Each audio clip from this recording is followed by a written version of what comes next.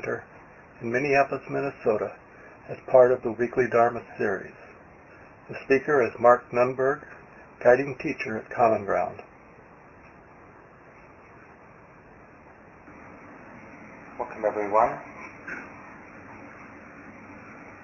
So we're finishing up a chapter in Jack Kornfield's book, The Wise Heart, chapter 18. And in this chapter he's talking about the place for imagination, the place for ritual, and the place for refuge.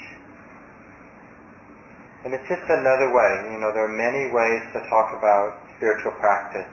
This is just one more way. And the nice thing, one of the important reasons to look at practice or think about practice in this way is it inspires us to be active. There's a real tendency in Buddhist mindfulness practice to overemphasize the receptivity, the relaxation, the tranquility, the acceptance. But it's really just half the picture. It's an important half, of course. Maybe stereotypically, there's a tendency in the beginning, appropriately, to emphasize letting go, relaxation, trusting, because so much of our personality is built around doing. I'm going to do this, I'm going to control, I'm going to manipulate, I'm going to push and pull until things start working the way I want them to work in my life. And then we hear about these teachings and we start to cultivate more of a trust and an acceptance and letting go and letting things be. And that's good, but if it goes too far, it's like there's a place in practice that demands or asks for real creativity. We're actually constructing something. Mostly, our constructions are neurotic, and we want to let them cease. But in learning how to let go, we actually have to construct the supporting causes for letting go. It's not enough just to let go. If that's all we needed was the instruction to let go, we would have let go a long time ago. But part of letting go is creatively constructing attitudes and circumstances, rituals, ways of thinking about things. We construct that so that it allows the heart, the mind, to more deeply let go. It's like we don't know what to let go of. We have to work with our life, our mind, our heart, our body in order to discover, to realize how to let go, what needs letting go. And I think this is ultimately what this chapter is about. Like even the use of imagination, and we talked about this a couple of weeks ago. We're imagining things all the time. So part of skillful practice, part of ultimately letting go, is to take a hold of this habit of imagining and start using it productively. One of the ways that we cease imagining in destructive ways is we begin to imagine in positive ways. Like, we can imagine letting go. For example, we can have all kinds of imaginings about me being bad and never been good and never will be good. And those kinds of imaginations will have certain consequences.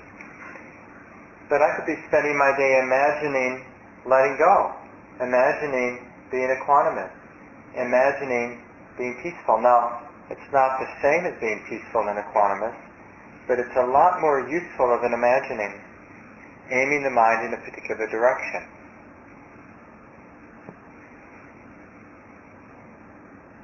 I know this is popular these days, this book, The Law of Attraction, but it's a subtle science. When we use our imagination, that the actual process of imagining has to be built on some experience. Like if I imagine feeling powerful, I imagine feeling loved. In order to really imagine that, I have to know that to some degree. I have to connect with that experience. I have to find it. There's many habits and conditions in my mind, dispositions in my mind. I have to tune into that particular condition, like the condition to love unconditionally. We can find that. I can imagine being the person who can love unconditionally, who can forgive somebody who's been mean to me. I can imagine that. And actually, imagining that makes it more likely, doesn't it? It's like we grease the wheel by imagining. As we think about a difficult situation coming up, we can imagine now, even though it's 2 days away, right now we can imagine being in that situation without being tight.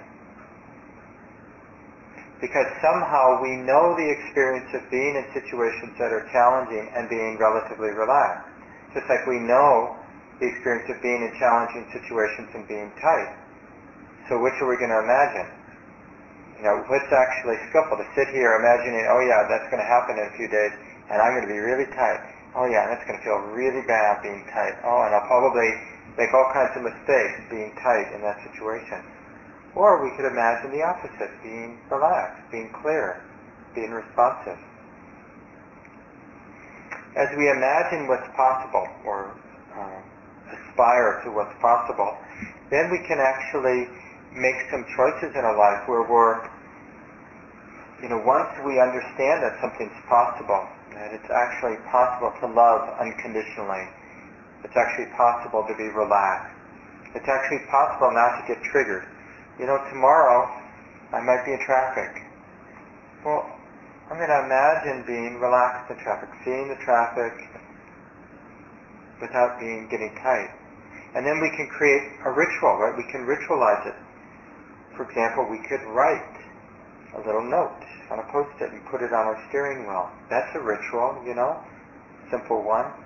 And then a ritual is really, in some concrete way, we're establishing the aspiration.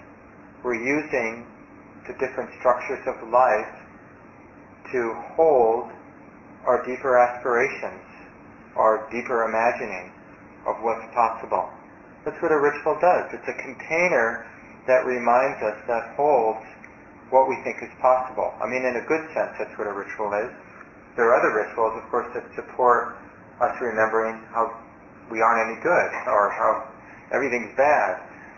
Right? So we have rituals that are about denial and destruction, and we have rituals that are about revealing, remembering what's really possible. The love, the acceptance, the wisdom, the compassion that's possible. Right? We have those kinds of rituals too. So part of the active side of the spiritual practice is imagining or aspiring to what's actually possible. It's as if we're scanning through all of our experiences where we might have bumped up, might have actually touched something really beautiful, something deep, something real and resonant, a moment of real universal love, a moment of real clarity, deep understanding, right? So it's as if we're mining that experience, and then if that happened, if that experience was real, as it feels that it was, well, why not now? Why not aspire to live that way? To live from that place all the time? It seems very appropriate to aspire to live out of our best experiences, our deepest, wisest, most loving experiences, right? Wouldn't any human being wish to sort of fulfill what's possible? The happiness, the wholeness that's possible? Of course. It's amazing how much we underestimate what's possible, because in a way there's some work involved in this. We actually have to overcome the inertia of our thinking, I can't, I'm this way. There's just a lot of habit energy. So we aspire, we imagine, We institutionalize that imagining, those aspirations as ritual. We create supports. And the last week, for those who were here, we talked about the way we create rituals. And basically we can call on anything. We can use friends, like who we surround ourselves with. That's part of a ritual. When we come together here at Common Ground, it's different than other gatherings you have in your life. There's a different flavor of the people who gather here, because we're all gathering here because of a particular intention, the intention to be more mindful, more present in life. And it has a particular flavor. For a group of people to gather with that intention has this flavor. You know, if you go afterward to the Hexagon Bar, the people who are gathering there, there's a different intention that brings people together. And it's not about judging good or bad, it's just about noticing. So just the act of coming together on a Wednesday night is a ritual. It can be a very powerful ritual. Some people have been doing it for, close to 20 years now. We've been having the Wednesday night group. Started in 1993. So for a long time. It's one of the first programs at Common Ground, gathering in this way. You know, it's just that we sit together for half an hour, 35 minutes. There's usually some talk and then a discussion. Well, that's a ritual. And in a way, that ritual reminds us, of what's possible. That's the whole point of this ritual, isn't it? To remind us of how we might be living this life we have. Because we know, I certainly know, that if I don't have these kinds of programs in my life, or these sorts of rituals in my life, the tendency is to be forgetful. And so then when I'm stressed, or when I'm reactive, or when I'm a little depressed, that starts to be the status quo. It's like, I don't expect anything beyond that. Life is troublesome, life is hard. And then the only thing I hope for is just, periodic pleasant distractions. A good TV show once in a while, good this or good that, to get a little escape from the basic drudgery of life. And that's, life sort of falls down to those just getting by. So the ritual holds the aspiration, brings us back to the aspiration, but there's the third step, the third active step, actually the most important. In this chapter, Jack Kornfield refers to it as refuge. But I think we could call it insight too. I mean, the whole point of imagining our deepest aspiration and ritualizing it, finding ways to structure our life so we remember it over and over again, come back to it over and over again, is to then actually take a step toward that experience. So it's not just an imagination, it's not just an empty ritual, but the imagination and the form, the ritual, leads to an actual experience where we touch the experience of universal love, for example, metta. We call it in Pali, the word for loving kindness. Or we touch or open to experience of clarity beyond our usual clarity. Insight. We see what we're not seeing. We open in a way that we don't normally open. That's when the imagination and the ritual deliver. That's the whole point of imagining and ritualizing our life, is to go beyond the ordinary. The ordinary confusion, the ordinary reactivity, the ordinary self-centered, oppressive states of mind that we have.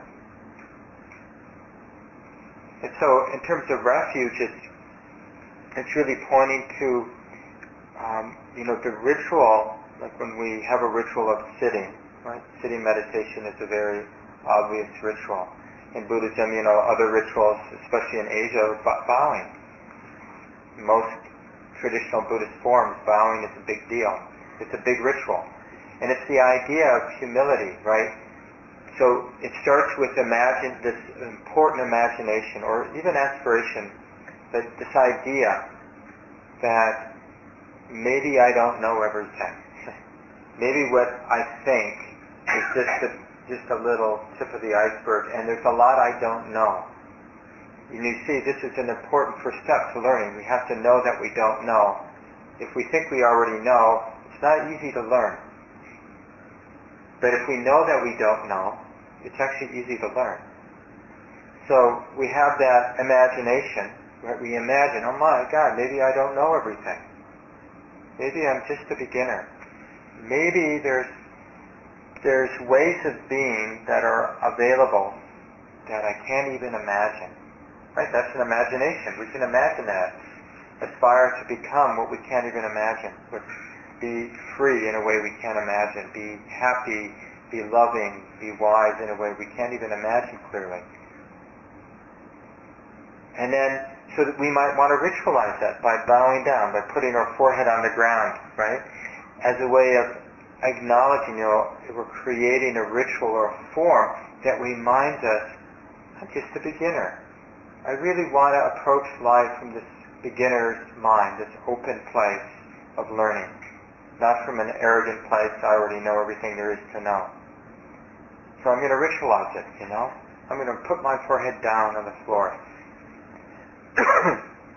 And maybe I'll do it in front of an altar that is the symbol for what might be possible.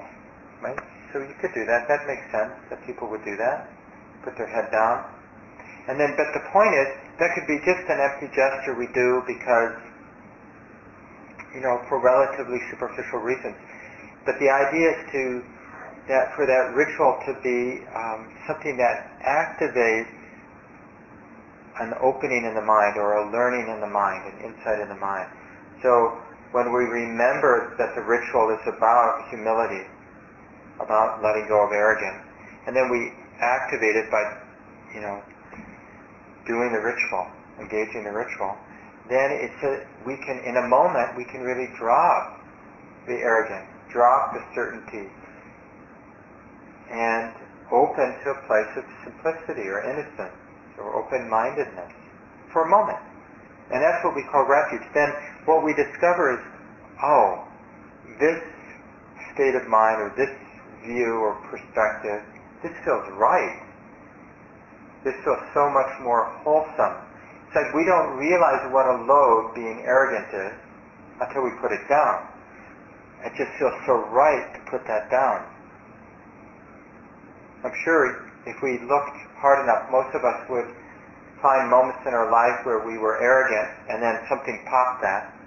Buddy said something or we saw a mistake in some way and although it might initially really smart that embarrassment, but after a while it might actually feel good.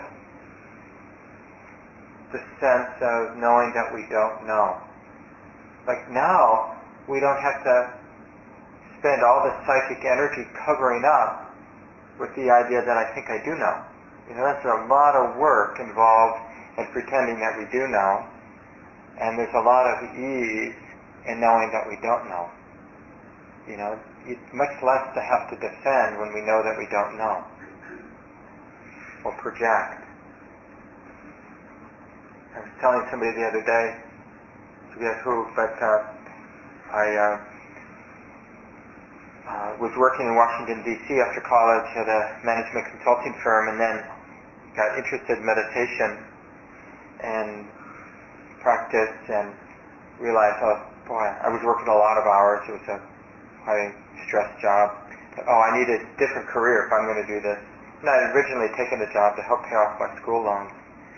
And so I thought, what would be easy?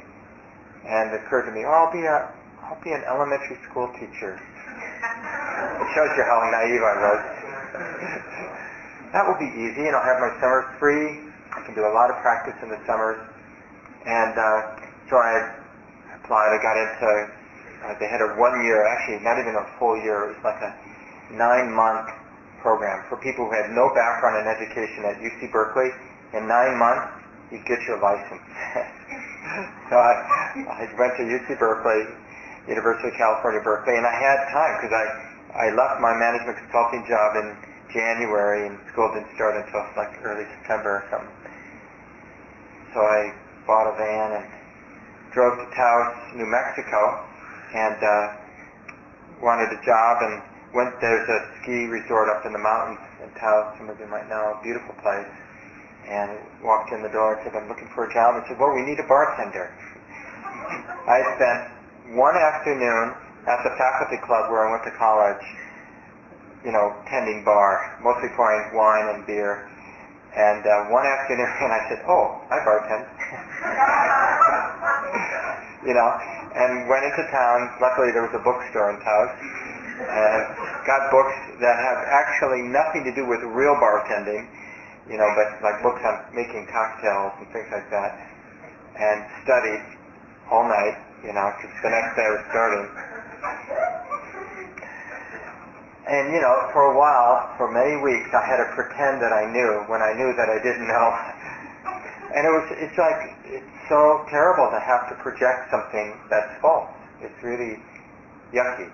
And finally, after I knew I wasn't going to get fired, I confessed to the bar manager that I didn't know anything.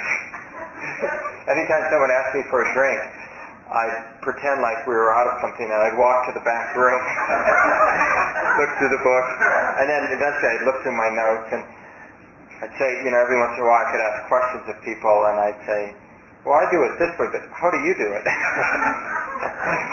they'd tell me the right way to do it, and I'd make a note. It's just an example of how much suffering it is when we're in positions of having to pretend. And actually, this is not that uncommon, where we create images for ourselves that aren't exactly true or aren't true at all. And then because we projected that image, every time we're with those people, we have to pretend that it's that way. So rituals can help us with all of the important spiritual qualities, like humility, like fearlessness. Think about how many rituals we can create around fearlessness. And then the idea is to actually touch the experience of fearlessness over and over again, to use the imagination and the ritual to touch it. In a way, like, I guess it's today, it's the leap day, right? And it shows how dense I am. Like, I kept seeing these articles about people jumping, and I'd never got, why would they make that the ritual for February 29th. I didn't get it. And then I realized, oh yeah, leap year. It's such a stupid pun. It was too obvious for me. So people ritualize everything. We might as well ritualize what's actually important. The values we really care about. And set up forms in our life that take us into experiencing those beautiful qualities that we aspire to. If we don't actively get involved in touching these places, we don't really transform the mind. We end up having the mind we had when we were 18 years old, when we're dying at 75 or 82 or whatever it's going to be. Now that's a frightening thought. Not to have lived a life but not transformed the mind, not really learned anything of value. I mean, of course we'll learn some things. We know how to use electronic devices we didn't know how to use when we were 18. But, what's a real value that we've learned that's really going to help us when we're dying, or help us when we're around somebody who's dying, or help us when the world falls apart, or helps us when something really beautiful happens to us? Helps us be present with all of that. So I'll take a few minutes. I'll share the 3 Buddhist refuges. And again, it's both a way of imagining life, these 3 refuges that are traditional in Buddhism. It's a way of ritualizing what's of real value in life. And then hopefully this form, this habit, this Buddhist habit, is a way of actually supporting insight into what's possible for the mind, for the heart. That's the idea. Otherwise it becomes an empty spiritual religious gesture, like a lot of people find in a lot of established religions. Buddhism, no different than the others in that regard. So many institutionalized religions are institutionalized, and because of that, aren't of real value. They might be nice social organizations, often, They can be, and often they can be very unhealthy social organizations. But what's really important is that these forms of imagination and ritual deliver human beings to the place of insight, deep spiritual learning. That's what insight means. So in Buddhism, we take refuge in the Buddha. That's the sort of symbol. We're taking refuge in this teacher that lived 2,500 years ago, and we're taking refuge in what he symbolizes. And the Buddha was very articulate, especially as he got older and was closer to death, and his followers understood he was close to death, and they began to worry that he was going to be gone. And he said to them, this is, just a paraphrase, but he said to them, when you see the Dharma, the teachings, when you understand the teachings, you see the Buddha. You don't need me, you need the Buddha. And these teachings are not only here as teachings, but they're alive in these people who have realized these teachings. So it lives in the teachings, and it lives in the people that have practiced these teachings and have realized the fruit of these teachings. Don't worry about me or this body or this particular life. That's not your refuge. He was very clear about this. And also near the time of his death, he talked about you need to take your own practice, your own life as practice, as your refuge, your island, your light. Nothing else.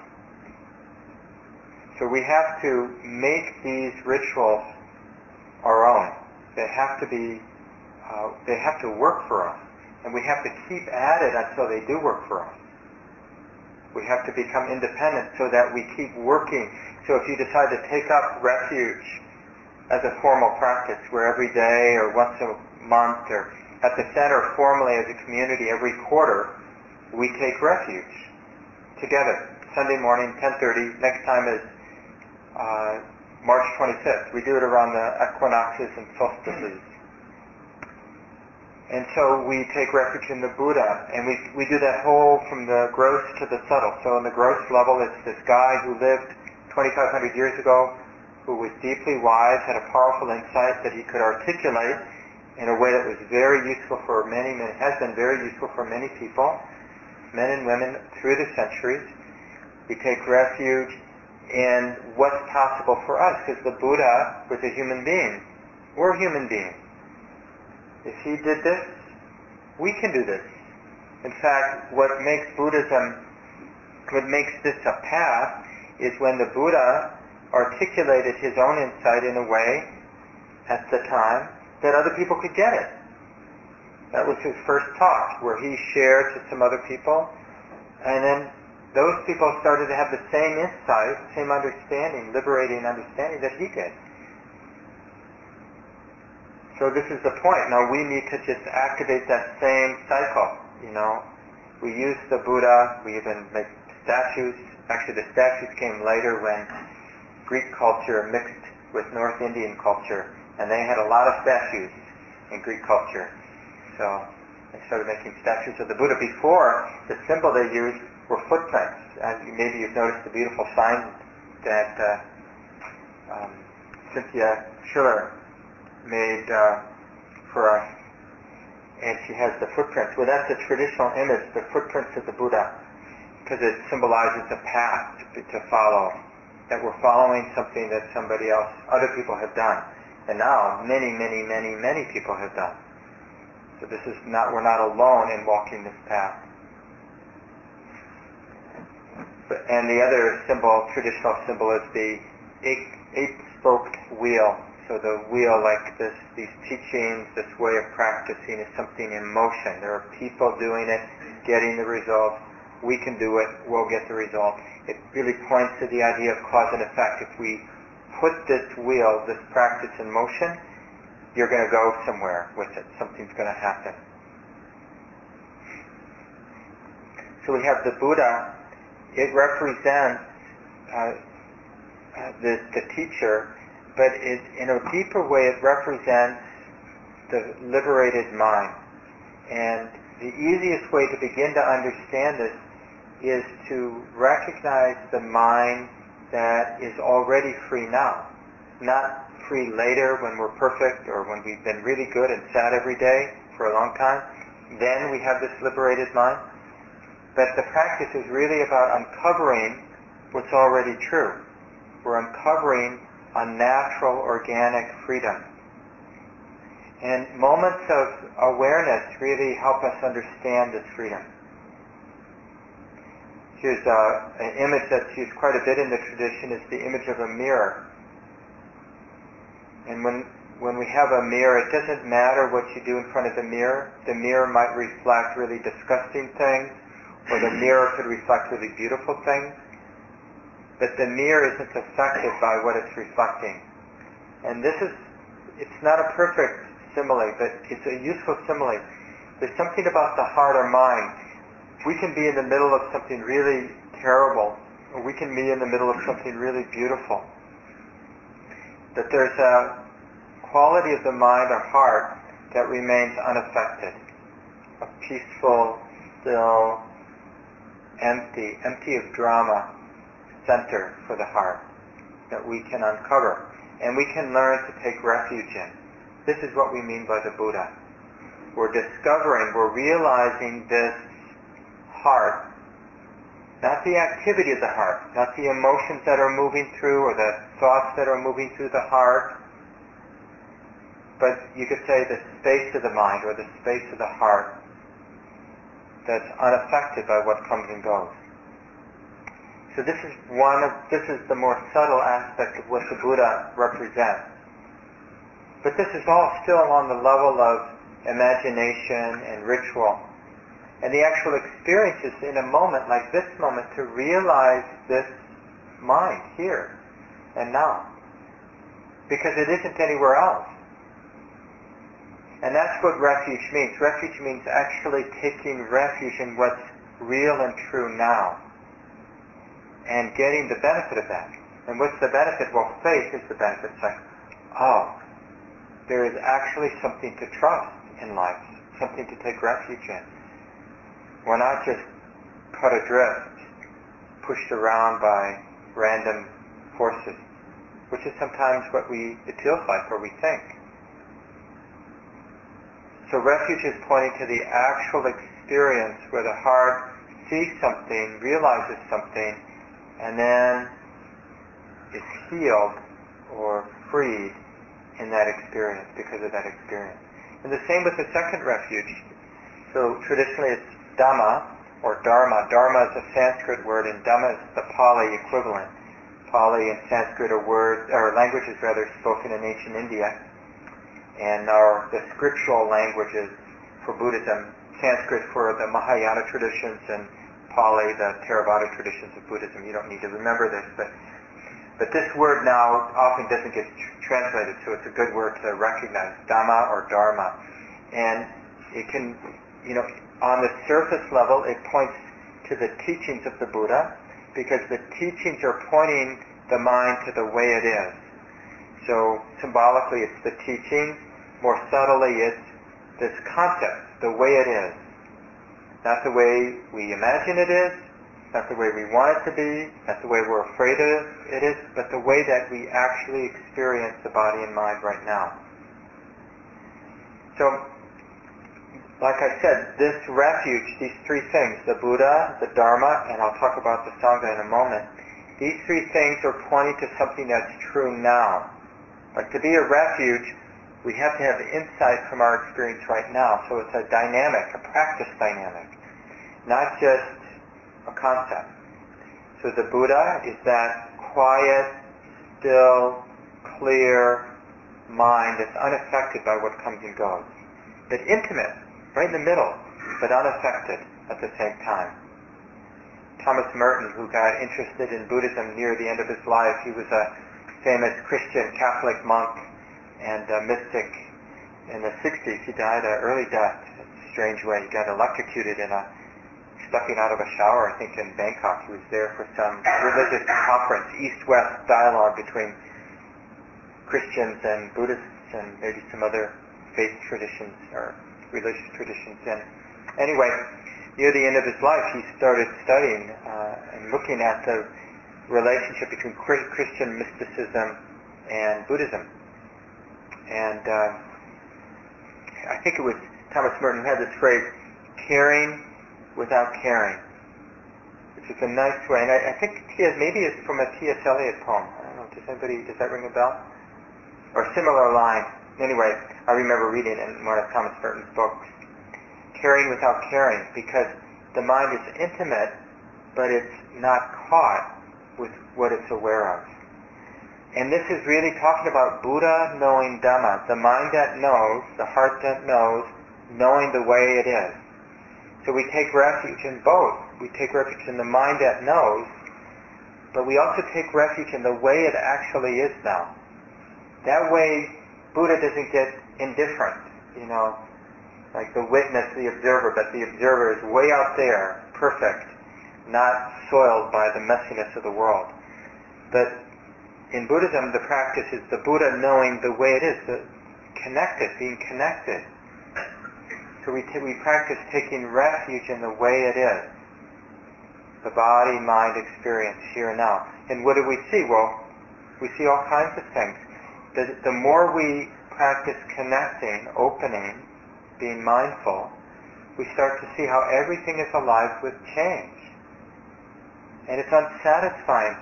It doesn't mean it's bad. Sensations of the body aren't in any way bad, but they're not going to lead to happiness. Grasping the sensations, even pleasant sensations of our body, doesn't lead to any lasting happiness. Grasping pleasant sounds, pleasant sights, pleasant thoughts, not grasping any of Dhamma the way it is, doesn't lead to happiness, because Dhamma is always changing. So the mind that knows, in a sense, doesn't change. In Buddhism we call it the unconditioned. Because if it's changing, then it's Dhamma. It's something that's being known, right? The mind that knows, knowing the way it is, that's our practice. And what comes out of that is Sangha. That's the third refuge. Sangha represents, traditionally the symbol of Sangha is the monastic community of monks and nuns. They represent, not necessarily in reality always, certainly there are some monks and nuns that actually represent the beautiful qualities of humanity, kindness, wisdom, renunciation, like simple lives, calm, peaceful lives.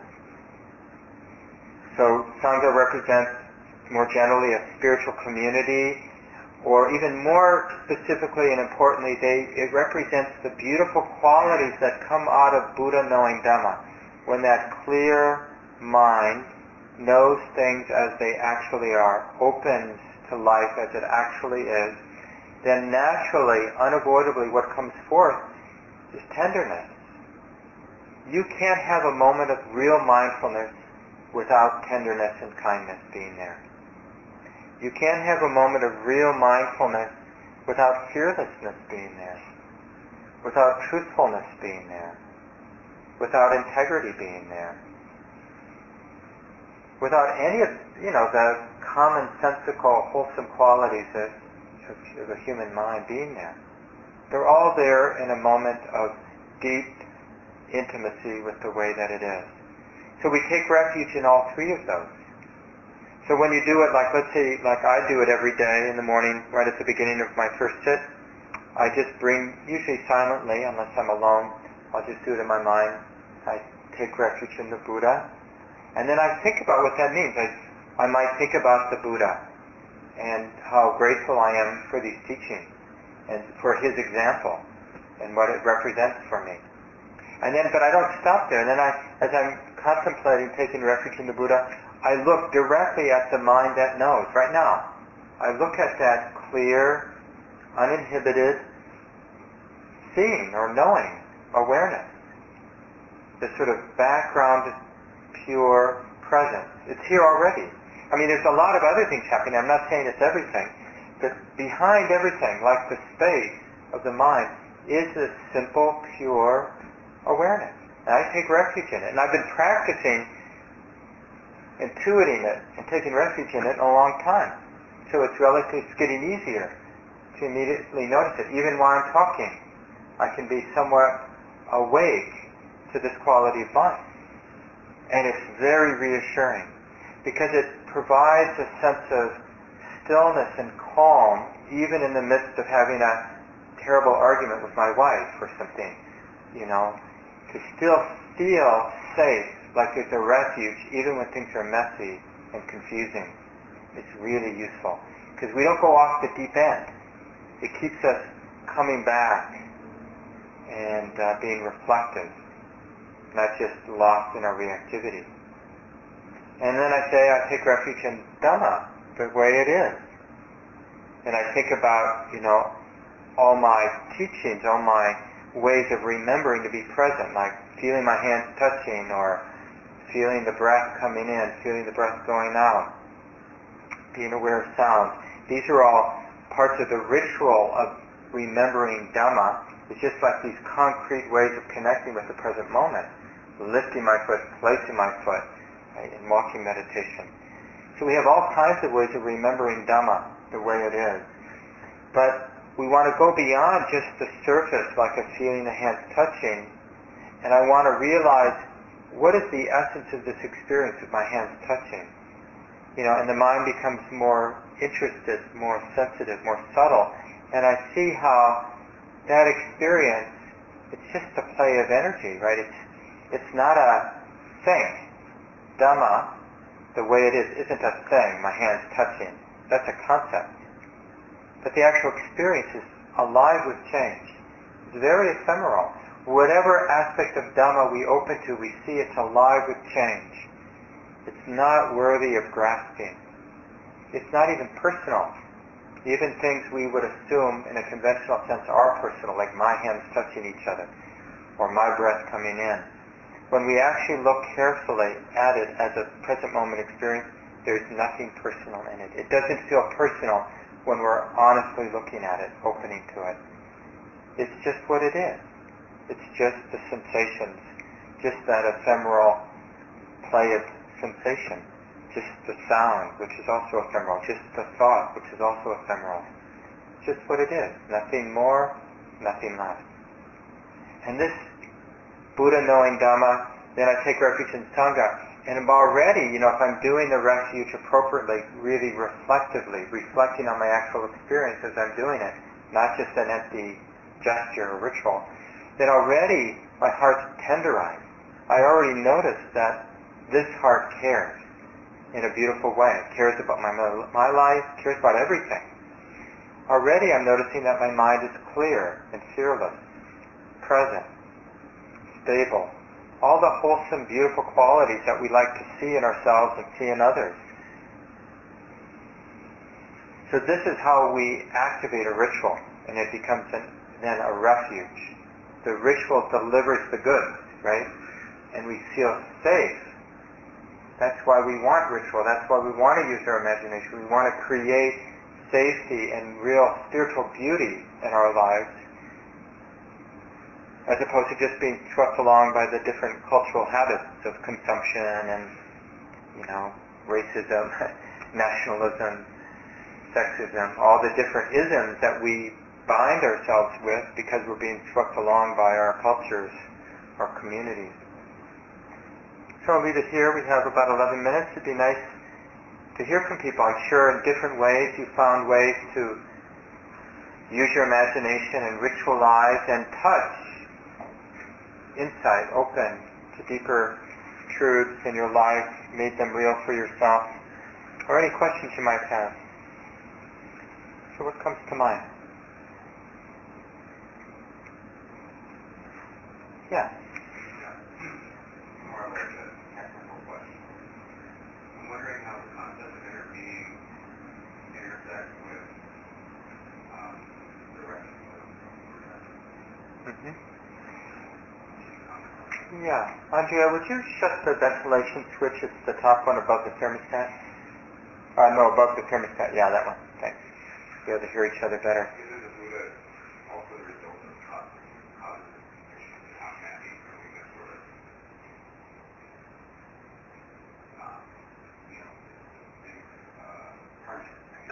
Yeah. No, it's a really good question. And the answer to that question is really has to be insight.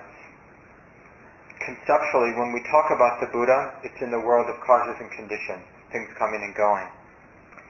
But the experience, as we begin to intuit, even though it can't be grasped, because if it can be grasped, then it is in the world of causes and conditions. So you're really asking about the nature of the Buddha. And every way we conceptualize it, or ritualize it, or imagine it, it's still in the world of causes and conditions. It's still Dhamma, in a sense, right? So our thoughts about the Buddha is Dhamma, because that's just a thought that's being known. It's the way it is. I'm thinking about the Buddha. That's the way it is, right? So it's in this world of Dhamma. And Dhamma is always the aspect of Dhamma is that it's always coming and going. It's ephemeral. But in doing the practice, which is just being mindful, being attentive, being honest and clear and relaxed, the mind begins to intuit something. It's like another image that's used. So one image I gave already, the mirror, right? Another image that's used a lot that I find helpful is using the image of space.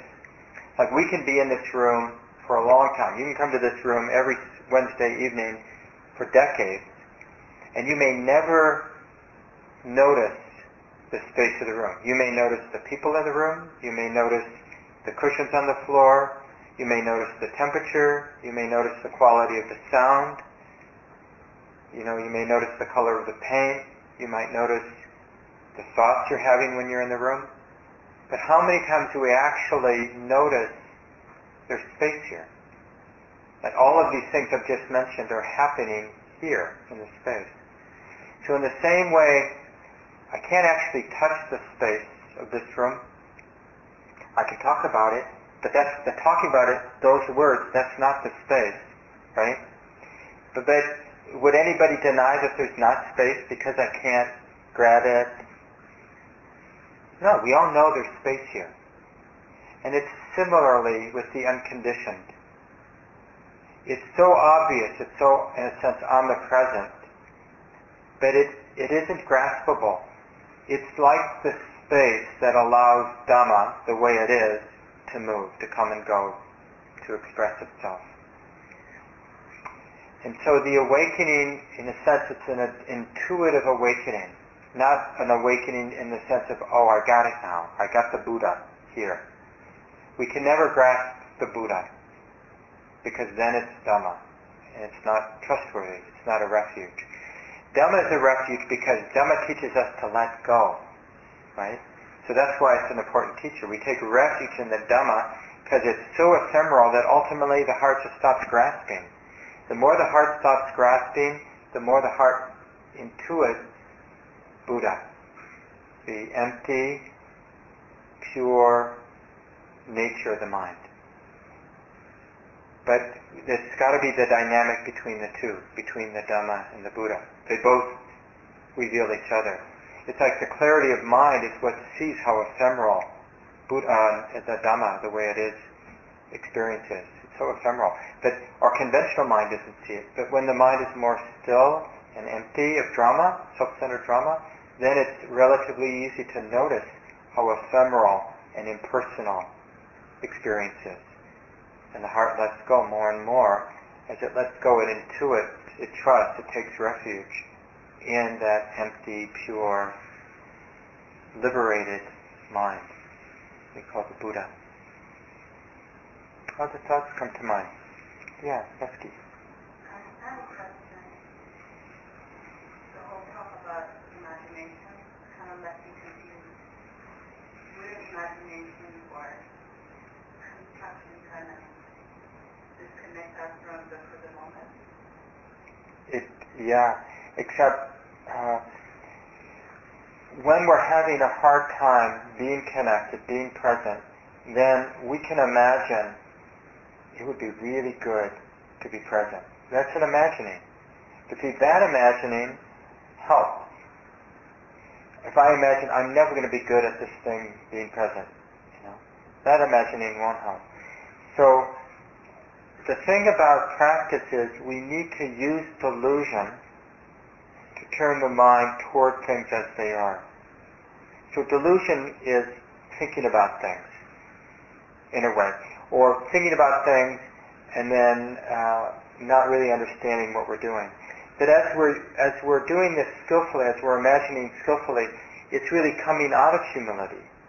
We realize that we're not connected. So I'm deluded, and now I know I'm deluded. And in being deluded, knowing that I'm deluded, I'm going to imagine not being deluded. Right? And that's going to inspire me to engage a ritual, going to common ground every morning and sitting for 30 minutes or something, or sitting in my apartment for 30 minutes or an hour every morning. So that imagining leads us to an activity, and the activity can support being real, being present, being mindful, not lost in constructions. So in a sense, you're right, that there are constructions that lead to more constructions, and there are constructions that lead to going beyond constructions. And as long as we're in the world of constructions, we should be constructing constructions that lead to going beyond them. As one of the teachers I had when I was practicing in Burma, said, because the second part of the Noble Eightfold Path is right thought or right intention. And he said, the only right thoughts, the only thoughts worth having are thoughts that direct the mind toward awareness, toward mindfulness. So there are useful thoughts, and probably more than just those thoughts. Thoughts of restraint, like, do I really want to be doing this? Is this really right? That's a wholesome thought to have. It's still a construction of the mind. But if it actually gets us to stop hurting somebody and being unskillful, it's a useful thought, a protecting thought. Time for maybe one more comment if anybody else has a thought.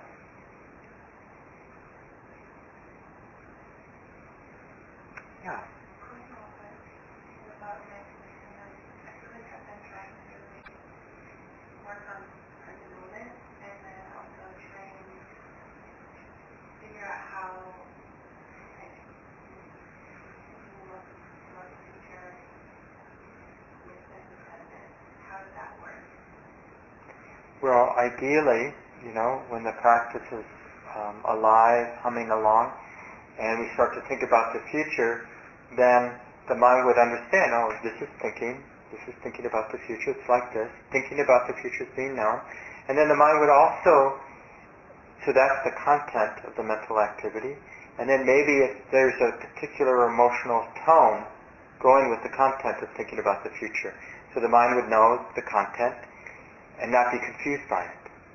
Meaning, not confused by it means that the mind knows that this is content in the mind now. And then the mind would also know the tone. There's anxiety about the future, and there's anxiety right here and now, and it feels like this. This is anxiety being known, and it feels like this. And then it would even know in a more direct way, this anxiety hurts. It's tight. It hurts, like this. So the mind would know the pain of the emotion associated with the content. And it's a way of tracing from the content's actually the grossest thing, the densest thing, the most obvious thing. And the actual pain in the mind or heart is the most important, but also the most subtle thing. And this is what's really important. So this is what we'd want to know. Is there any anxiety, any tightness, any anticipation, any pain associated with this mental content, this movement of thought in the mind? We'd want to know all of that and know that all of that is being known or happening now. Then there's not delusion. But if we're missing any of that, then there's some delusion going on, and there's repercussions. And we need to leave it here. I wanted to just mention, as I often do at the last Wednesday of the month, that the center operates on this principle of Dharma. Some of you know about this. And it's more than just a way of the center operating. It's really a whole life practice. I find one of the most beautiful and challenging. So Dharma usually gets translated as generosity. And the invitation is in all places in our life, but also particularly at Common Ground, that we explore how to freely receive and freely give in life. So when we first started Common Ground, we decided that the operation of the center should be based on this principle. So we don't have suggested donations, we don't have any fees for any of the programs.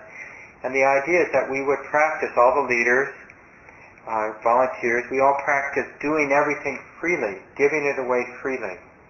So when you show up to take a class on a Wednesday night, it's arriving as a free gift to all of us. From everybody who ever did whatever they did before, this is why we get this freely tonight. All the way back to the Buddha teaching and being passed on by women and men through the centuries. These teachings arrive freely. The building and all the work the community has done in the past to make this building what it is, it all lands in our lap as a free gift. And the idea is to let it be a cause for happiness. Because if it's truly a free gift, no strings attached, it's really nice to get something that's wholesome as a free gift. We should be really grateful. Just like we'd be grateful if we had a beautiful spring day. You know, this is a beautiful thing, and we should be grateful. It should make us happy. And then if you decide to contribute your time or contribute money to help pay for the building and pay for the office staff and support the teachers and other expenses, then that's a free gift because this was given freely, no strings attached. You're not giving because you received. You're giving because you want to give. So you have to practice giving freely because it makes you happy, because you want to give. And so that's also the practice. And then notice, if you give too much, then it won't feel good because it's coming from guilt or whatever reason. You're not taking care of your other needs in your life. It won't feel good if you give too much time, too much money. If you don't give enough, it won't feel good either. It won't feel unbalanced, all things being equal. So you have to experiment of what makes you happy. What way of contributing makes you happy? And you can use Common Ground to develop the skill and then take it everywhere. You can even do this with your paid jobs.